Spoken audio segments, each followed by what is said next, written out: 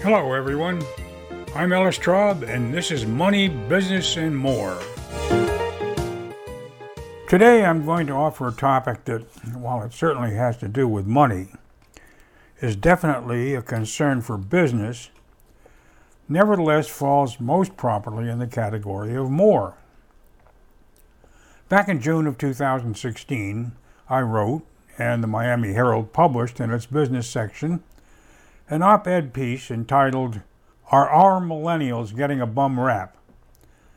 Because my generation has already left the workplace, and the parents of the millennial generation are being replaced in the workplace by an accelerating number of the millennial generation, I'd like to weigh in on this topic in an effort to provide some sort of perspective to both generations. So here's what I said back in 2016. I've been around this planet since 1930, and I've been as guilty as most in my generation, and the next for that matter, when it comes to shaking my head in dismay at the attitudes of today's young people. Like any old geezer, I've been looking back at the good old days, at a time when youngsters were raised with appropriate respect for their elders, when they didn't sass their parents, and when they were taught to take responsibility for their lives. These were the same old days, of course, when our elders held the same views about our generation. How easy it is to be blissfully unaware of the negatives of our time and to overlook the positives of today's emerging culture. Mine was a generation only once removed from an age group that was expected to make room in their households for their parents when they reached their late 60s and, nearing death, were unable to care for themselves. And now we've reached a time when, truth be told, our kids have grown into adulthood without our having adequately prepared them to care for themselves. Hell, this is a time when our kids and grandkids should be well enough off to take care of us if need be. Instead, according to Pew Research Center, 36% of young millennials between 18 and 31 live with their parents. And this isn't going to get better for a while yet. Whose fault is it that our nation is deeper in debt than we've ever been, likely too far in debt to ever pay it off? Whose fault is it that these kids are going way into hock themselves for an education that hasn't given them their money's worth, to say nothing about the fact that it was our responsibility and not theirs to pay for it? Whose fault is it that our kids are still being encouraged to buy stuff, new cars for example, without being able to afford them or without having been taught all they need to know about managing credit? Those are rhetorical questions that Pogo, remember him, could have answered. And he did when he said, "We have met the enemy and he is us." Let's face it, we and our offspring, the baby boomers, allowed our children to grow into adulthood without knowing enough about money to survive. We demanded that we borrow enough from our kids' futures to pay for stuff that made our generation feel good, but which we simply couldn't afford. So now, whether they like it or not, this is the generation we're going to have to depend upon to fix the mess we left for them. If they feel entitled, maybe they have a right to feel that they were entitled to be equipped by us to deal with the problems they're going to have to clean up after us. If they seem independent, even rebellious, maybe it's because they've got enough sense not to use the folks that left these problems for them as an example to follow. And if they seem to be more interested in relishing and respecting the responsibilities and joys of raising their families than they are in pursuit of the bucks in their career paths, maybe it's because they learned some poignant lessons from our poor examples in their own experience. Funny thing about it is that on our present course, it will be the young people now living in our homes who may eventually wind up paying the bills because we won't be able to afford to live there without them. So we'd better think twice about the magnitude of their potential and what we can do before it's too late to encourage and support their efforts if indeed we have enough worthy of their respect to pass on to them. Okay, folks, that's what I said then.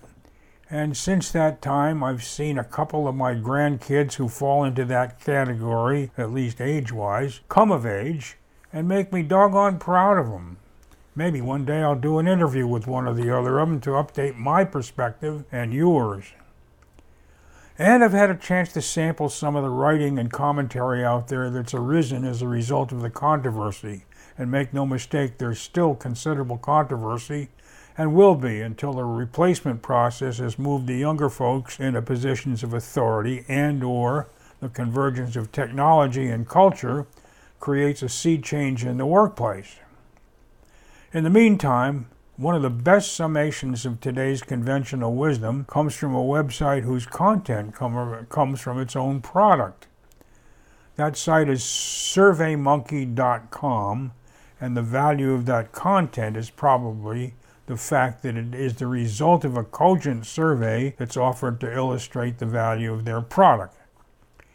And this is what they say about the issue. What is the most important thing you can do to improve your relationship with your millennial employees? Understand them and work with their strengths.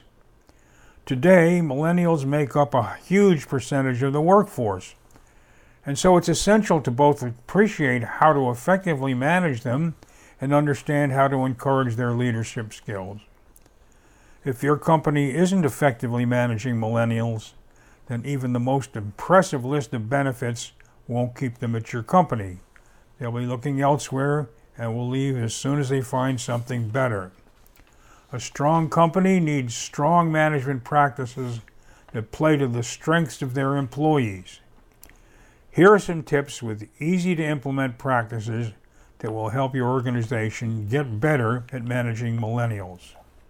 Number 1, understand who they are. First of all, it's important to make sure that you understand who your workers are and what matters to them the most. Millennials play an increasingly large role in the workplace, and they bring unique attitudes, experiences, and perspectives. Millennials are less likely to stay in a job simply for a paycheck. According to research we did in partnership with the Ladders, they tend to choose a job for a certain work experience, and if they do not get that expected experience, they're likely to look elsewhere. They're looking for jobs that provide meaning and purpose. They're drawn to brands they connect with, and will stay with and advocate for companies that honor their promises and make them feel like what they do matters. They want to use their individual talents and strengths to achieve their best. If they aren't given opportunities for personal and career growth at their company, they're likely to move on. And they prefer real-world practical actions that actually show results. Clearly defined goals and regular feedback are essential to them. Number 2, help them learn and grow. Managing millennials is like managing anyone else. You've got to find the tactics that make it easier to drive their development and enhance how you communicate. Offer ongoing feedback. An annual performance review just isn't enough for this generation. They want regular feedback and regular assessments of how they're doing. Give them opportunities for professional growth. According to research by Cone Communications, 93% of millennials are motivated by the ability to take classes, learn new skills, and advance their careers. Incorporate meaningful personal experiences. 90% of millennials in the workforce are motivated by chances to explore new places and meet new people. Let's take a short break and we'll be back in just a minute. Did you know that you have access to a personal mentor to help you with your business issues? Whether you're starting a new business or trying to improve the way an existing business runs, you'll find them at SCORE.org. This is the website for SCORE, the Service Corps of Retired Executives. It's an arm of the U.S. Small Business Administration and consists of thousands of volunteers in more than 300 cities across the United States. And the best part is that their services are offered at no cost to you. At SCORE.org, You can enter your zip code and find a list of local mentors, each showing his or her areas of expertise, and you can schedule your own appointment at a convenient time and location. SCORE also offers a variety of regular workshops presented by professionals in their fields. You can see a current schedule of those events and pre-register on the spot. Some general classes are offered free of charge, while others have a modest fee, which is usually discounted for pre-registration. Check it out! SCORE is the place to go to find someone whose experience may be just what you need.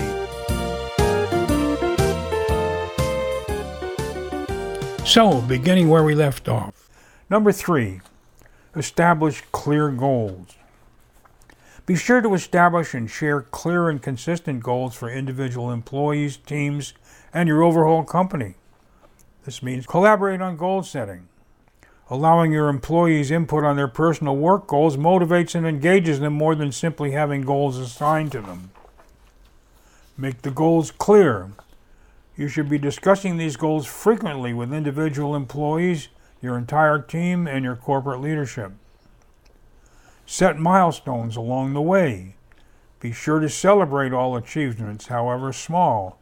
We found that 87% of millennials are motivated by personal recognition. Number 4, make them part of a team. Millennials can be strong team players, but like anyone, they like to feel a sense of team spirit and want to feel like they're part of the company's success. This means that as part of managing millennials, you need to offer them opportunities to work as part of a group with others. Provide mentors and/or team leaders. Millennials are the kind of employees who will check with others before starting a project, are eager to offer their own ideas, and willingly listen to the input of others. Let them work together. Because teamwork has been cultivated in their schooling, sports, and play, millennials work much better together to accomplish clear goals. Create communities. Millennials love to advance the welfare of a group, even over their own individual success. They've grown up creating both virtual and real-world communities focused on shared interests, values, and goals. Managers should nurture this sense of community in order to attract, engage, and retain millennial employees. Number 5, give them a sense of purpose. Millennials tend to want to make a statement with their lives and with their jobs. They need to feel that what they do is meaningful and actually makes a difference in the world. This also serves to increase employee engagement, which in turn improves employee retention rates. Initiate recycling programs at work and enable employees to pursue philanthropic causes affiliated with your company. Research by Cone Communications indicated that 75% of millennials are willing to take a pay cut in order to work for a socially responsible company, and 89% expect their employers to provide activities for environmental responsibilities in the workplace. Allow them to dedicate part of their talent, energy, and time to social and environmental issues.